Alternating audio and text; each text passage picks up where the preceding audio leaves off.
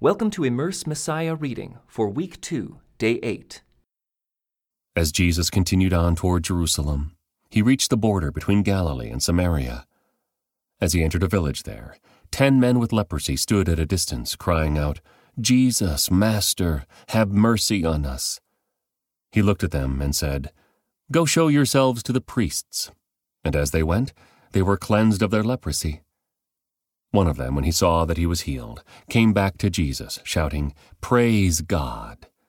He fell to the ground at Jesus' feet, thanking him for what he had done. This man was a Samaritan. Jesus asked, "Didn't I heal 10 men? Where are the other 9? Has no one returned to give glory to God except this foreigner?" And Jesus said to the man, "Stand up and go. Your faith has healed you." One day the Pharisees asked Jesus, "When will the kingdom of God come?" Jesus replied, "The kingdom of God can't be detected by visible signs. You won't be able to say, 'Here it is,' or 'It's over there.' For the kingdom of God is already among you." Then he said to his disciples, "The time is coming when you will long to see the day when the Son of Man returns, but you won't see it. People will tell you, 'Look, there is the Son of Man,' or 'Here he is.' But don't go out and follow them. For as the lightning flashes and lights up the sky from one end to the other, so it will be on the day when the Son of Man comes. But first the Son of Man must suffer terribly and be rejected by this generation. When the Son of Man returns, it will be like it was in Noah's day. In those days the people enjoyed banquets and parties and weddings, right up to the time Noah entered his boat, and the flood came and destroyed them all. And the world will be as it was in the days of Lot. People went about their daily business, eating and drinking, buying and selling, farming and building, until the morning Lot left Sodom. Then fire and burning sulfur rained down from heaven and destroyed them all. Yes, it will be business as usual, right up to the day when the Son of Man is revealed. On that day, a person out on the deck of a roof must not go down into the house to pack. A person out in the field must not return home. Remember what happened to Lot's wife. If you cling to your life, you will lose it. And if you let your life go, you will save it. That night, 2 people will be asleep in one bed, one will be taken, the other left. 2 women will be grinding flour together at the mill, one will be taken, the other left. "Where will this happen, Lord?" the disciples asked. Jesus replied, "Just as the gathering of vultures shows there is a carcass nearby, so these signs indicate that the end is near."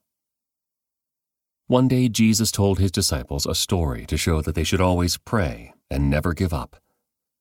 There was a judge in a certain city, he said, who neither feared God nor cared about people. A widow of that city came to him repeatedly, saying, "Give me justice in this dispute with my enemy." The judge ignored her for a while, but finally he said to himself, "I don't fear God or care about people, but this woman is driving me crazy. I'm going to see that she gets justice, because she is wearing me out with her constant requests." Then the Lord said, "Learn a lesson from this unjust judge. Even he rendered a just decision in the end. So don't you think God will surely give justice to his chosen people who cry out to him day and night? Will he keep putting them off? I tell you, he will grant justice to them quickly. But when the Son of Man returns, how many will he find on the earth who have faith?"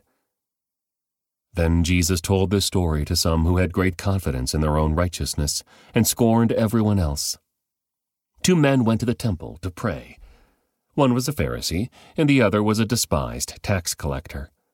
The Pharisee stood by himself and prayed this prayer, "I thank you, God, that I am not like other people. Cheaters, sinners, adulterers, I'm certainly not like that tax collector. I fast twice a week, and I give you 1/10 of my income." But the tax collector stood at a distance and dared not even lift his eyes to heaven as he prayed. Instead, he beat his chest in sorrow, saying, "Oh God, be merciful to me, for I am a sinner." I tell you, this sinner, not the Pharisee, returned home justified before God.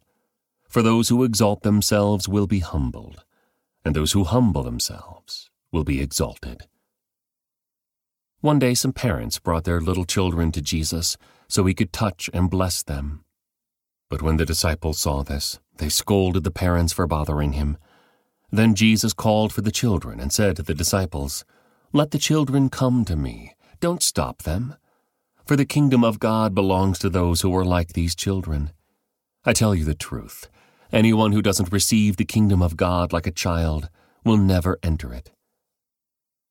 Once a religious leader asked Jesus this question, "Good teacher, what should I do to inherit eternal life?" "Why do you call me good?" Jesus asked him.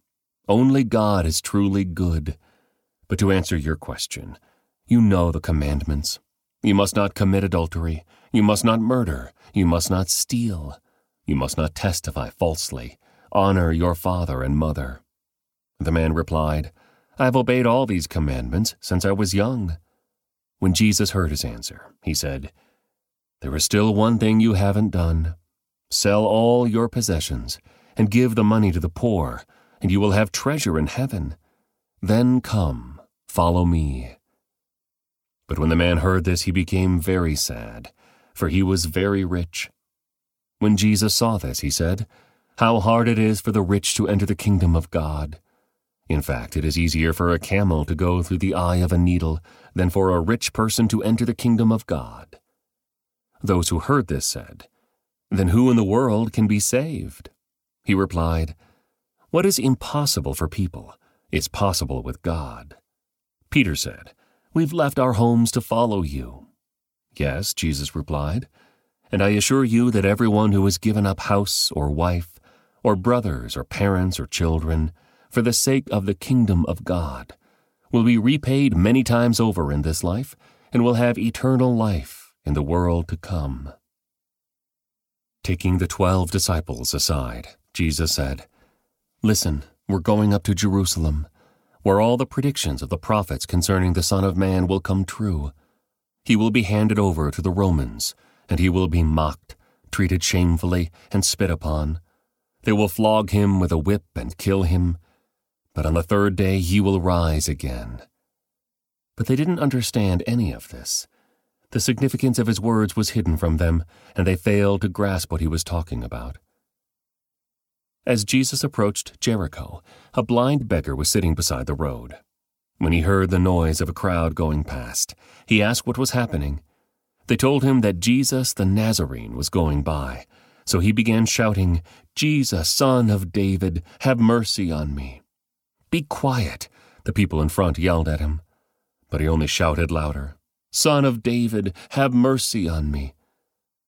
When Jesus heard him, he stopped and ordered that the man be brought to him.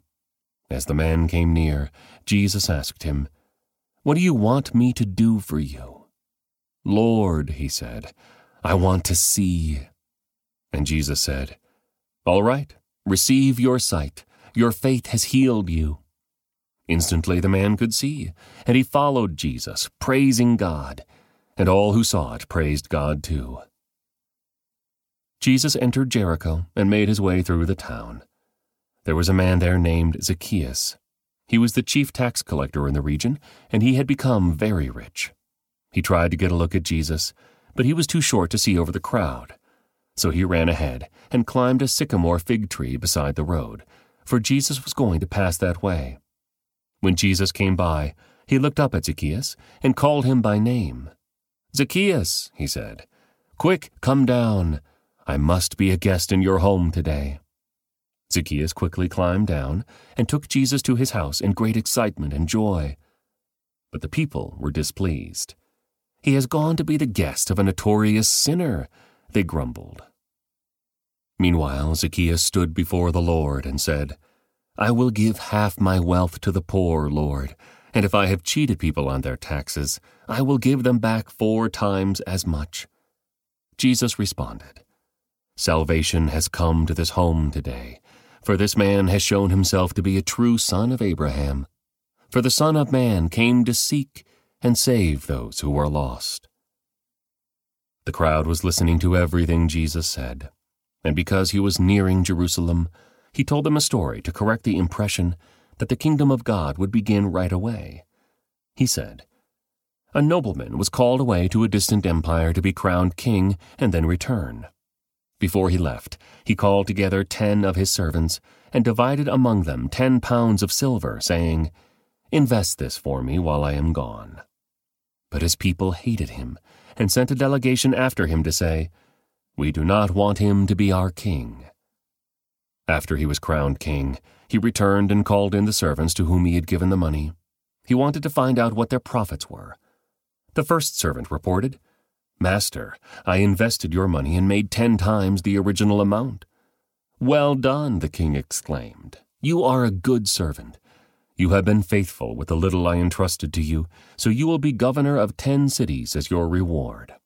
The next servant reported, 'Master, I invested your money and made 5 times the original amount.' 'Well done,' the king said. 'You will be governor over 5 cities.' But the third servant brought back only the original amount of money and said, 'Master, I hid your money and kept it safe. I was afraid because you are a hard man to deal with, taking what isn't yours and harvesting crops you didn't plant.' 'You wicked servant,' the king roared. 'Your own words condemn you. If you knew that I'm a hard man who takes what isn't mine and harvests crops I didn't plant, why didn't you deposit my money in the bank? At least I could have gotten some interest on it.'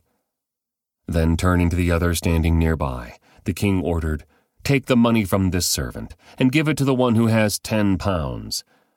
'But master,' they said, 'he already has 10 pounds. 'Yes,' the king replied, 'and to those who use well what they are given, even more will be given. But from those who do nothing, even what little they have will be taken away. And as for these enemies of mine who didn't want me to be their king, bring them in and execute them right here in front of me.'" This concludes today's Immerse Reading Experience. Thank you for joining us.